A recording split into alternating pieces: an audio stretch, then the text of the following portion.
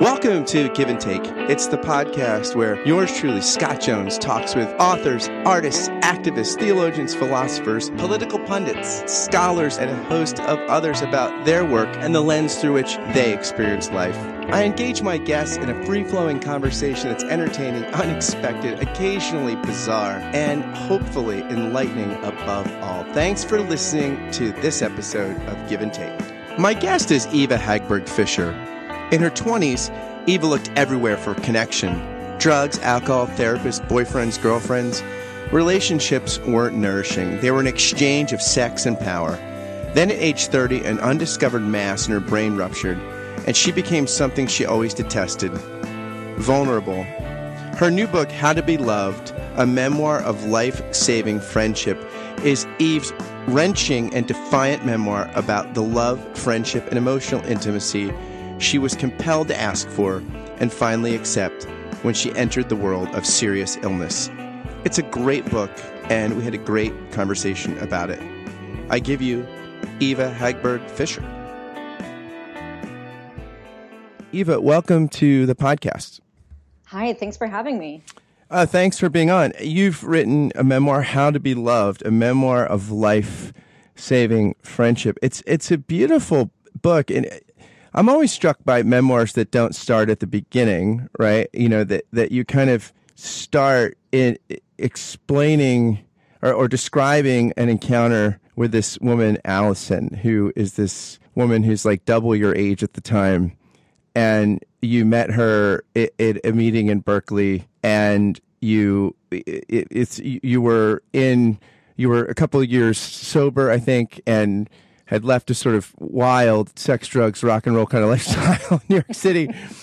And it's interesting, you describe meeting her like in such honesty, the way you sized up the meeting. Like I feel like many people size up any social interaction this way, but you describe it so honest, like, okay, who's the alpha, who's the beta, who's the talkers, who's the quiet, who's in charge. And you describe this friendship where that was, and just the very experience of the relationship was a new thing for you. Yeah.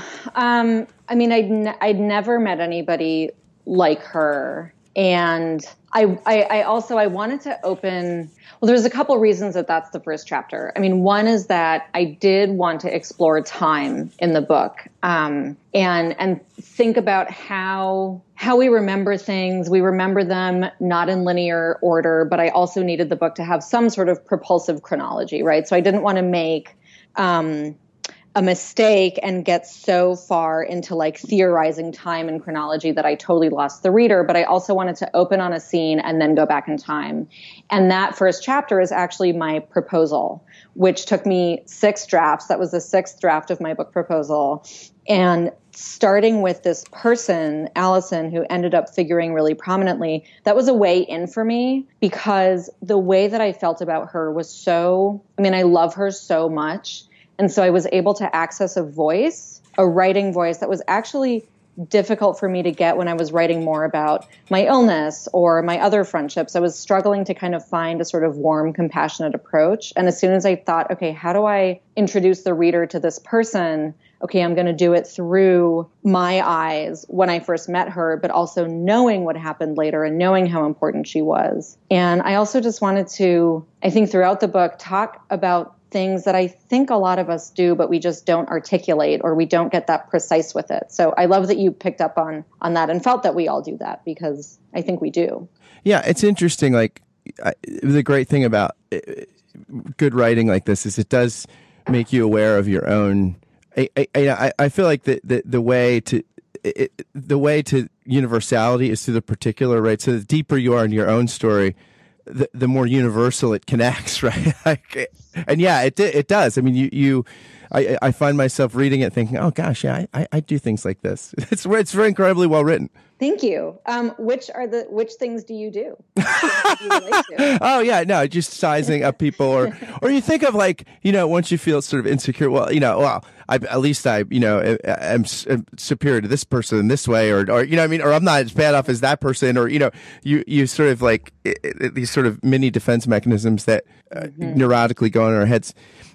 The thing that struck me also in that first chapter is Allison told you that you were broken, and you were like, no, I'm not broken. I'm not, that's, the basic, and you talk about this journey away from self-improvement, that before you had been in recovery groups, you had gotten sober, but there was a sort of kind of onward and upward or something. And she stopped you in your tracks because she's like, no, I think of that passage in Hemingway's Farewell to Arms, like, the world breaks everyone, and afterwards many are stronger in the broken places. Like that.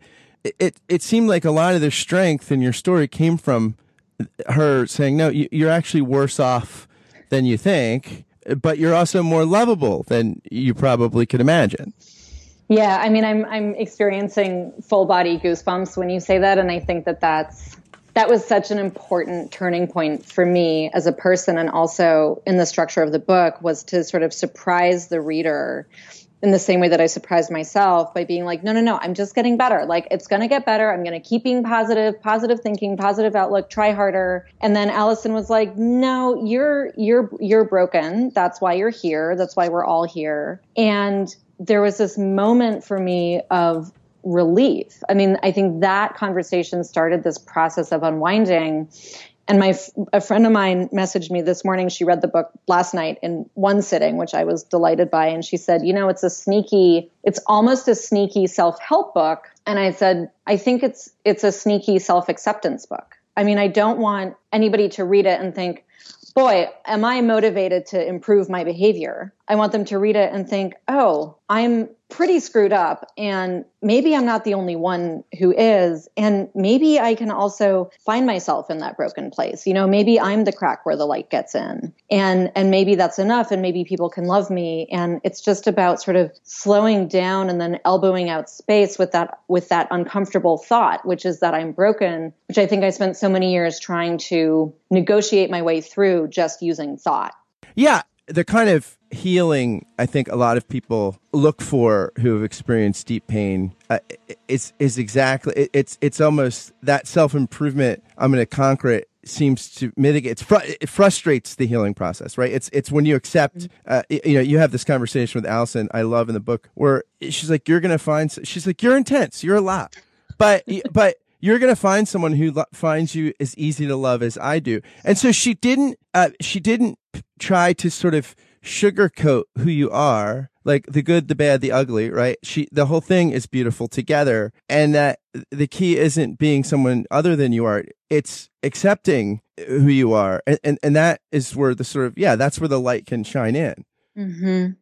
I mean, and she saw me just struggle to be different and be what I thought was better and suffer so much. And I mean, I love that scene, and I love how it actually happened, because we just end up listing all of my flaws, which are still my flaws. I mean, I still believe that all of those things are true. And I thought at the end she would say, okay, well, but you should work on those. And she just said, yeah, I mean, I'm also imperfect. I'm selfish, and I'm insecure, and all these things. And so just having somebody, meet you where you are, I think that's what she taught me friendship could look like, instead of a relationship in which one person is there to help another person be their best self. Right. Like the opposite of love is control. Right. Mm-hmm. And it seems like so much of your story was sort of looking for control. Right. And the irony is, like, the tighter you hold for control, the more out of control your life gets. And it's sort of this tragic spiral effect. 100%. And I tried to control people that I was in relationships with. I've gone through various periods of trying to control my husband. And I realized, I was reflecting recently on why I try to control his behavior. So here's a good example. He smoked cigarettes. I wish that he didn't, right? And I've gone through various phases, which I don't do anymore. But I've gone through phases of trying to suggest really lovingly, or say, oh, don't you know? I mean, it's like giving him information he has. And I thought about it, and I was like, why do I do this? Why do I want to control his behavior? It's because in my nightmare fantasy, he gets lung cancer and he dies at 45 or 50, and then I will be sad. And so my greatest fear is losing this person. And I think that I'm going to lose him in this very obvious way, which is smoking cigarettes. But ironically, all my attempts to subtly control and coerce and cajole, they only drive him farther away from me. They only make me a less appealing spouse. And I have much higher of a chance of losing him at 45 or 50 if I keep badgering him than if I just accept the reason that I want to control his smoking is that I am afraid of pain. Like I am afraid of suffering. And if I can just accept suffering will come, he will die. I don't know when. It might be before me. It might be after.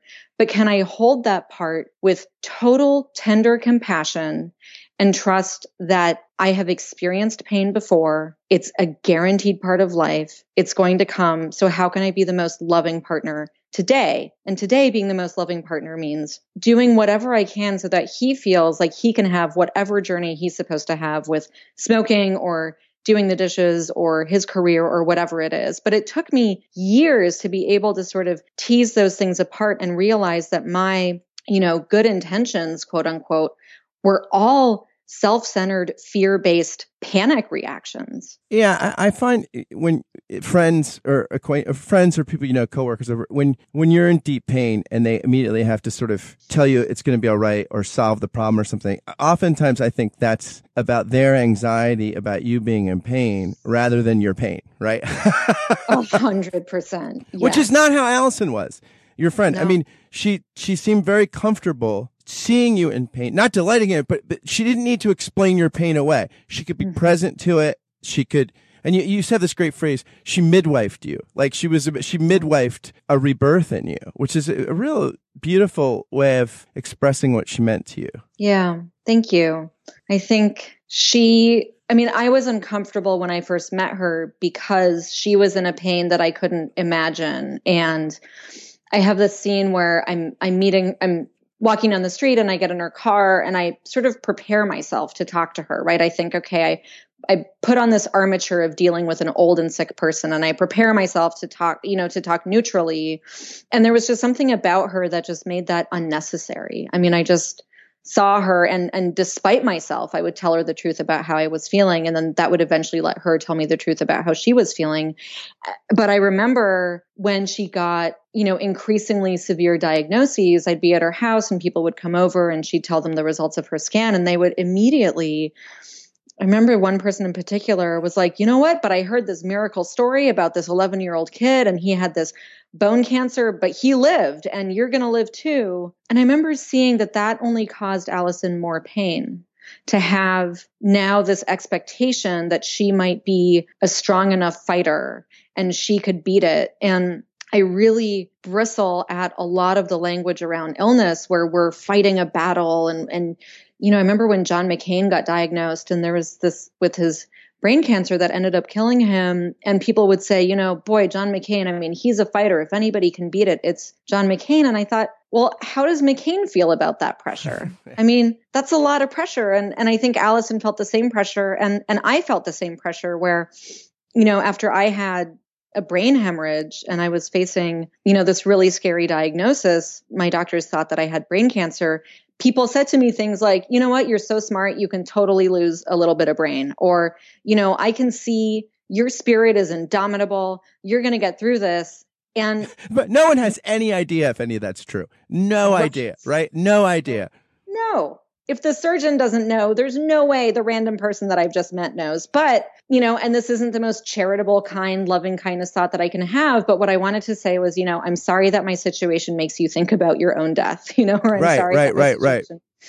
Yeah. But you say something after you describe Allison, you move into telling your own story. And there's a sentence that wow, these are like sentences I wish I would have written. You say, from the time I could understand language, I knew that I would be sent away. And I'm just like, gosh, there's talk about abandonment issues. I mean, you have this kind of curious childhood where your mom is a philosopher. She is married a couple times with several different guys. And so she's pushing you intellectually. Like you are, I mean, it's sort of, you're growing up in this kind of ultra intellectual environment that's kind of eccentric. And also it seems like there's a lot of attachment issues that develop because people come and go. And so, you remark that you had a tough time integrating sort of mind and body, that you had sex with your body, but it wasn't a whole experience person. It wasn't a holistic experience. I wonder, is this kind of sort of bifurcated mind body thing? Is that do you think that comes from your childhood of sort of having this disconnect between the life of the mind and yet all this kind of that not being integrated with love and attachment in ways it creates this kind of weird bifurcation? Yes. I mean, the short answer is yes. I think that had a lot to do with it. And I talk a lot about how touching Allison was actually really unfamiliar to me because it was this very, it was a touch that didn't need anything. And I didn't really have experience with that. So my family in all of its many iterations, they provided for all of my needs. I was sent to the most expensive private schools. We lived in very nice houses. I was, bought books. I had enough clothes, like all of that, all my material needs were cared for. And at the same time, I can't remember ever being asked about my feelings or really being treated with a lot of compassion if my feelings were uncomfortable. So I remember getting into a really bad fight with my stepfather, my second stepfather. And then the next day I was asked to apologize to him. And I remember, this isn't in the book, but this is the Free Life event. I remember just sitting in the living room and looking at him and just thinking like, I'm in so much pain and I feel so alone, but I know that I have to perform this thing. I have to perform this apology and I have to perform it well because performance was actually a really, really huge part of how my nuclear family interacted. And it's hard for me now to look at pictures of myself as a child. Like I had this moment recently where I felt real terror about the book coming out. And I could tell that the feeling wasn't an adult feeling because it was so overwhelming and so imprecise. And I called a friend of mine and he helped me remember that when I was 8, I'd written a play and we'd performed it. And it had basically been a very thinly veiled account of my feelings about my parents' divorce, which of course at the time I had no idea about. And my parents indicated years later that they had felt embarrassed and ashamed when they saw the play. And I realized that my terror that I felt a week ago was 8-year-old Eva, so afraid that I'm going to put on a play and my parents are going to be ashamed. And my friend said to me, Eva, that's not your shame, that's theirs. And that was so life-changing to me. And he said, like, why don't you carry a picture of 8-year-old Eva in your pocket? I was like, Jason, I've only been in therapy for 8 years. That is wizard level stuff. I am not ready to look at a picture of myself as a child. Like what? So his next suggestion was to write down the words, 8-year-old Eva and put it in my pocket and just let her know, I'm an adult now. I got this covered. This is good. Like nobody can hurt me. Nobody's shame is mine.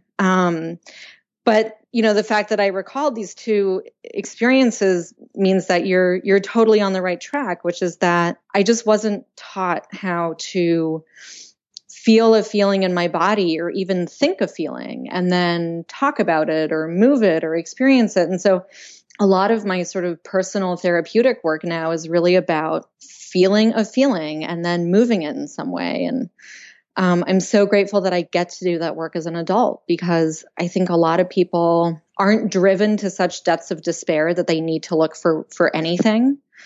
So, the worse it got, the better my solutions get to be.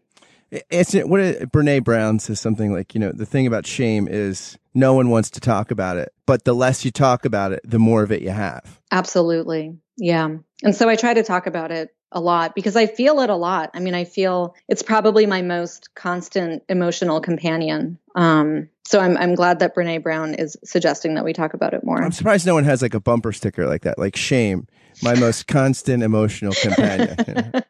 I should. You should make that. Yeah, business idea. You should give it out with your book. Like here you go. Like it's buy 2 copies of the book. It's interesting because you talk about you're Princeton. You're in a relationship. You eventually wind up in New York. You are you're a talented young writer, and yet you're kind of trying to project maybe more talent or renown than you have, even though you're doing quite well. But you talk about these kind of it seems like that continued from your childhood, that you kind of perform, you figure out, you said a little bit of cocaine, a little bit of booze, all of a sudden I could let loose, and I could, although it still didn't seem like you were feeling the feelings for yourself, but at least you're learning how to sort of be fun with other people, and you kind of, Thomas Merton says something like there's a difference between being yourself and seeing yourself, and seeing yourself is, okay, I'm seeing the projected self out there. It seems like you got really good at seeing yourself and seeing what people wanted, and how to connect with people at that level. You had a lot of sex, you had a lot of connections, but in retrospect, as you look back on that time, you write about it like you were an outsider looking in all the time.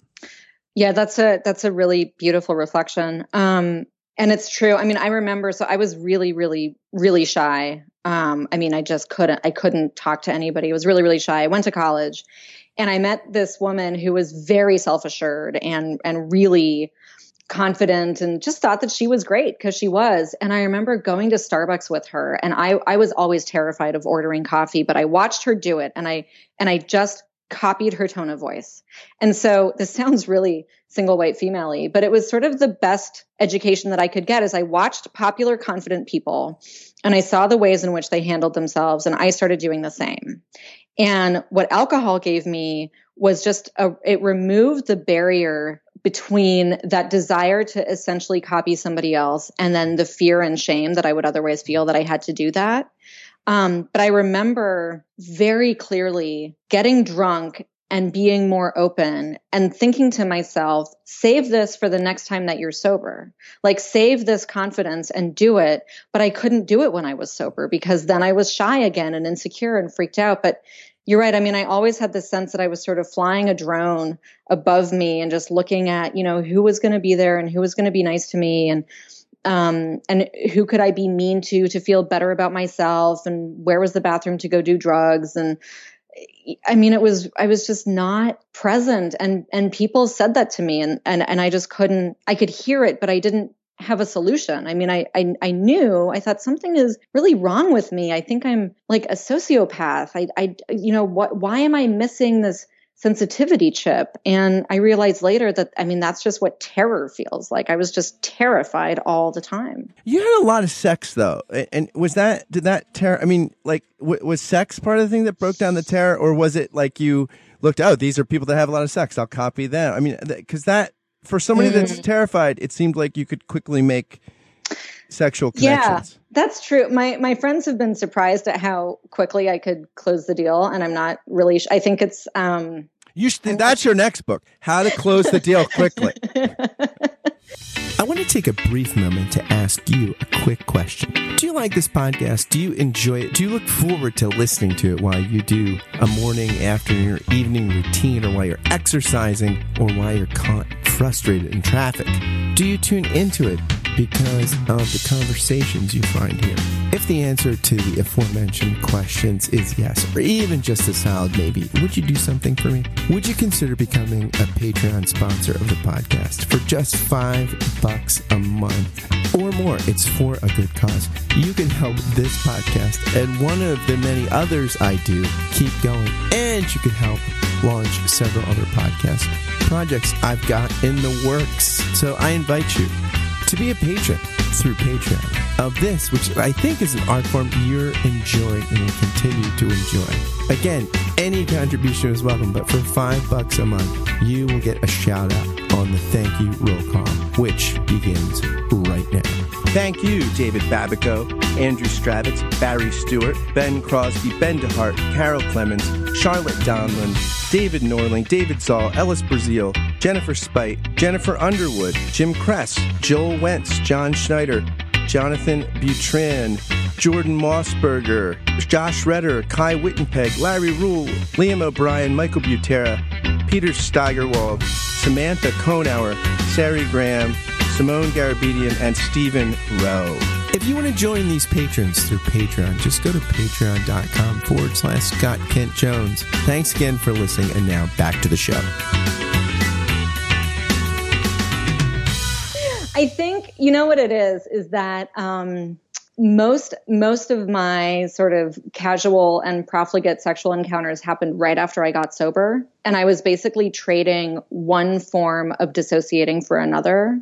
And I remember very clearly I'd been sober for like a minute, and I was in London, and I allude to this a little bit in the book, but I was in one relationship. I mean, I was in a relationship at home. I was about to get into a different relationship. So I sort of had like two relationships going on at home. And I went to London and I met this guy in the airport, and we sort of had a thing. And then I reconnected with a really old friend, and we had a thing. And I remember, having like somebody in my hotel room on Saturday night and then having somebody else in my hotel room on Sunday night and thinking, this will work. Like, this is good. This is a good substitution for drugs and alcohol. Like, this will work. And I never felt connected to anyone. And I invariably thought, this encounter is going to feel great. This encounter is going to be amazing. And I would feel like it just wasn't enough. I mean, it was like cocaine, right? I was like, I remember this working. It'll probably work if I do more of it. And it just wouldn't work. And that's why my relationship with Cameron was so mind-blowing to me, because it was the first time that I was with somebody and was sexually attracted to them and in my body and present. And this is a woman that you met in Berkeley, and you met Allison at about roughly the same time, right? So this is you're getting kind of integrating body and soul through this deep friendship, and also through this intense romantic relationship. I was heartbroken at this part of the book, because you developed this brain hemorrhage, and you're so you're getting this diagnosis, and the prospect of, I mean, one of the things that's so painful, I think, about it is the ambiguity with the diagnosis, that it's just, it could be this, it could be that, your blood levels are a certain level, it could be a variant, it could be in the brain, it could be so. Your decision to get the surgery breaks up the relationship. Yeah. Which I thought, I mean, for someone with abandonment issues, this has got to be like a knife to the heart, twisted and twisted and twisted. I mean, we were both trying to leave that relationship for, I think, at least the second year that we were in it. And we were just stuck in this intense codependent kind of, death spiral. But I remember having this consultation, and, the memory is at once crystal clear, and I also can't really believe that it happened. So it's sort of, it occupies a weird place in my mind. But I remember having this consultation and the surgeon saying, very definitively, like, we need to do this biopsy. You have a dark spot, the elevated tumor marker. It's a slam dunk. Like, it's a slam dunk for this very rare type of brain cancer. And my then girlfriend just said, I think that I don't think that this is a good idea. I don't think that you should do this. I think that you're kind of faking it. I think you're kind of doing this for attention. And I remember just thinking, I can't do both things. I can't have brain surgery and be in this relationship. And I really need to have brain surgery. So the choice is sort of being made for me. And I never saw her again. I mean, the last time I saw her was in front of UCSF Hospital, and I've never seen her since. This process of brain surgery, again, is one of these things where it's strange that your body breaking down leads you to indwell it, seem to like be more comfortable in it. That strangely, oftentimes that would have the opposite effect on many people. But for you, the pain of sickness, and despite all the suffering, which you describe in painstaking detail, at the same time, there's this undercurrent of you settling more and more into your physicality. So before brain surgery, I remember I would talk to people and they would say things like, when I eat eggs, I don't feel well, or my right hip is a little tight. And I just thought that they were magicians. I was like, how do you know? What do you mean you don't feel well after you eat eggs? Or what do you mean your right hip is, like, do I even have a hip? Like, how would I know? How would I know I just had no relationship to my body at all. And so you're totally right. It was only through extraordinary pain and suffering that I was able to start to get to feel that I lived inside my body. And I was able to tell, okay, they went in through my right sinus. And so the right side of my head really, really hurts. The left side doesn't hurt. The right side hurts. Okay. What else hurts? My neck is a little tight. And it was through pain that I started to feel any sort of sensation. And then I started to realize that, I started doing this style of yoga that was very trauma oriented, very mind body connecting. And I remember so viscerally, my teacher would come and touch me and it would feel, at first, it just was an absence of pain.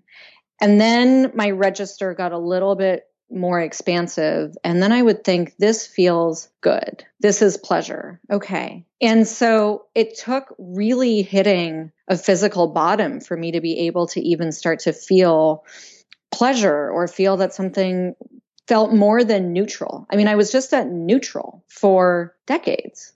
And you keep, you're living in this sort of ambiguity afterwards too. Like, looking, they're saying, is this tumor going to crop up? We don't see it now. We've fixed the hemorrhaging, and yet, we don't know. And there's a continued open-endedness. And after after celebrating an anniversary of sobriety, you want to sort of have sex with somebody you think, and your buddy takes you out for a donut and says, what about tall, good-looking physicists? And then you meet your husband, and hey, everything they say about don't have sex with a guy on the first date because he won't respect you. He seems to have respected you. He does, and it was very unusual for him to have sex on the first date, as I learned later. Because he had not read Closing the Deal. And he had your book. He could have closed more deals. No, it was very unexpected. And this is part of, so I think that there's a whole strand of belief that's like, you got to work on yourself and be the partner that you want and really put out into the universe what you want and you'll get it. And I think that's all code for, have good behavior as a woman, and then you will be rewarded with, a stable relationship. So, I mean, I was just having, I was desperate for any sort of solution. And as I said, my hotel room encounters had been a form of a solution. So I was just going back for the same thing. And I think part of why I ended up marrying him is because we fell in love, and that was the thing we wanted to do. But I just so didn't care. I mean, I was so, I was used to having relationships be this kind of cat and mouse. I was almost always the cat, just relentlessly chasing people down and overwhelming them with intensity. And with Winston, I didn't even remember that he was really coming. I mean, my friend was like, I have a guy for you. And I was like, take a number. Like, I've heard this from everybody. I really don't care. I'm probably dying. I'm really just trying to have fun. And I think that removal of all of my shields meant that when I met Winston, I mean, I also met him, and I swear I saw his face, and I just thought, I've been waiting for that face. Like, there he is. And I've read about that happening. Anybody who's listening who doesn't believe me, I would not believe me either. But it happened. It happened to me, and I just saw him, and we were drawn to each other. I mean, nobody even had to introduce us. He just knew that I was the person to talk to, and we sat down, and he came home with me and made up, in retrospect, a weird excuse, which was that he had to either leave immediately or sleep over. And we decided he'd sleep over. Yeah, that would be criticized in Closing the Deal. Don't say, don't give if you want to close the deal, don't give an artificial timeline. Exactly. But I remember, I mean, this sounds so weird, but I remember the next day he was going to go celebrate his birthday, because it was his birthday the night that we met. And he was getting together with his family. And I thought, oh, well, you should invite me, because I'm obviously going to be your wife and I should meet them. And I did not say that out loud. But I had that thought. And now here we are 5.5 years later. Yeah. And you get married. I mean, there's this agony and ecstasy. You find this love that in some ways, as you said, Allison was a midwife, getting you to a point where you could be in a different place with a lover, and then you lose her. Yeah. And yet in that loss is a rebirth of you. I mean, you get married, and I'm so moved. And then you say at the end of the second chapter, and then it all fell apart. And I'm like, no, it's like that point. And what was that in Silver Linings Playbook where Bradley Cooper's reading Farewell to Arms, he throws it out the window. I was like, no, I don't want to have to throw this out the window. But it is interesting that I thought, oh gosh, my shadow codependent stuff came, I self-sabotage. No, it's just your health stuff got more ambiguous. And you had a rare cellular condition. At first, you thought it was a mold allergy. You're going to relocate to New Mexico. You're afraid that Winston's going to leave you because you seem crazy and spastic. And is this neurotic? And eventually, you find out you have this cellular issue, and you and Winston go through some hard times. I mean, he's depressed, and some of it is he just internalized all his struggle. He didn't want you to have to bear his own fears and anxieties and sadness over your pain and struggle. And yet you guys make it through. And as Hemingway says, you're much stronger in the broken places. And I'm like, oh my gosh, whew.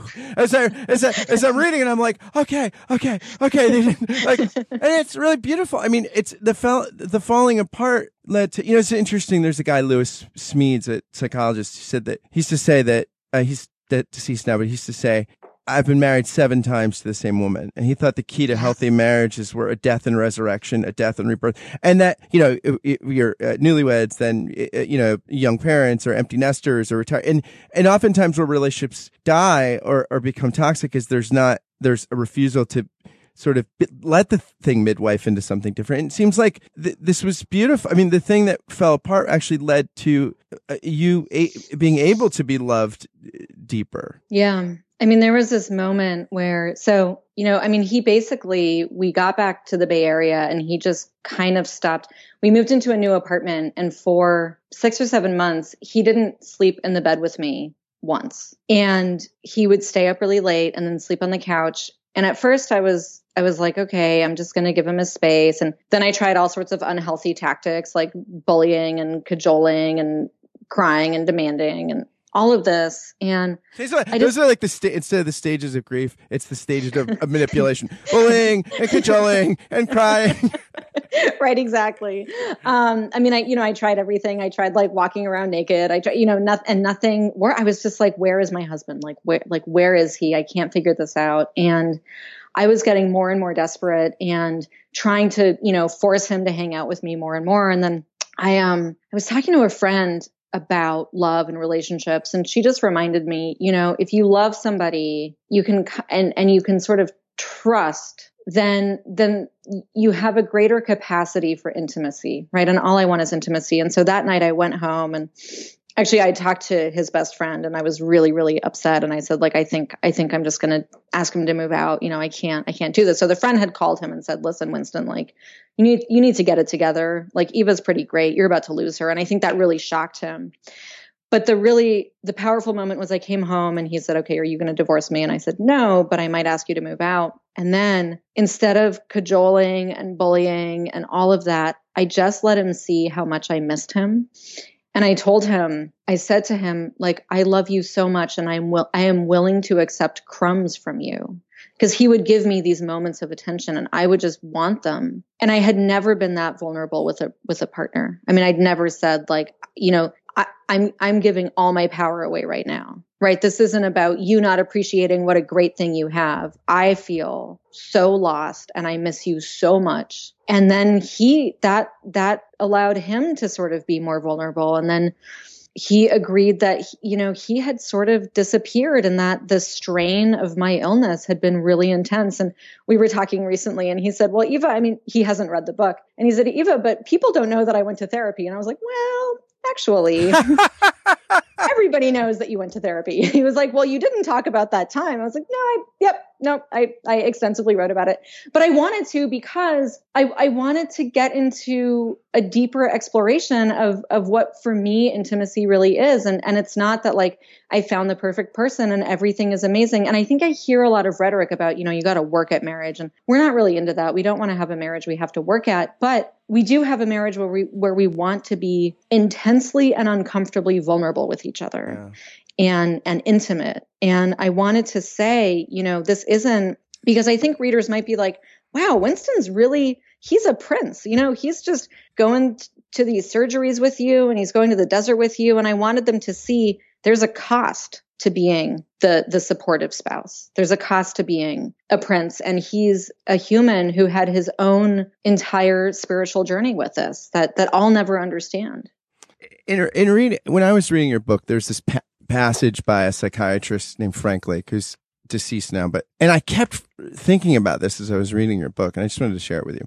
He says that so far as our own subjective feelings are concerned, any inner-directed questioning of our basic human state may produce the same dismal answer as before. The cupboard is bare. While we regard our humanity as a container, which ought to have something good in it when we look inside, we miss the whole point of the paradox. We are not meant to be self-contained, but channels of the life and energies of the divine. From this point of view, our wisdom is to let the bottom be knocked out of our humanity, which will ruin it as a container at the same time as it turns it into a satisfactory channel. And I just thought of your story as like the bottoming out of your humanity, which ruined it as a container, but opens you up to give and receive love, to be a channel of love. That's a beautiful passage. I've never heard that before. And that's exactly what it is. And I was talking to a friend today, and the same friend who read the book last night, and she said, 1, I understand your relationship with Allison now, but 2, she said, I understand that my behavior towards other people is different because of your behavior towards me,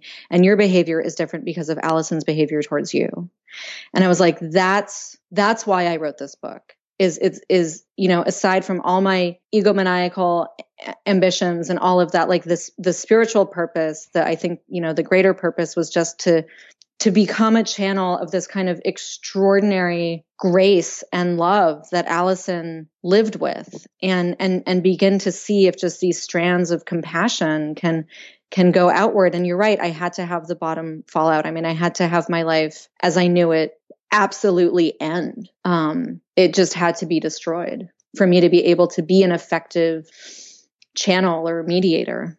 Well, I'll tell you, it's a great story of love, of love given and received. And it's a great book. And thanks for taking some time talking with me about it. Thank you so much. Your questions have been so great. I love your approach. Yeah. The pleasure was all mine. Thank you. Thanks for listening to Give and Take. If you liked what you heard, please do a couple things for me. They are so helpful if you do them. Share this interview on social media or via email, or tag someone in a tweet or something and say, hey, this is great. Check it out.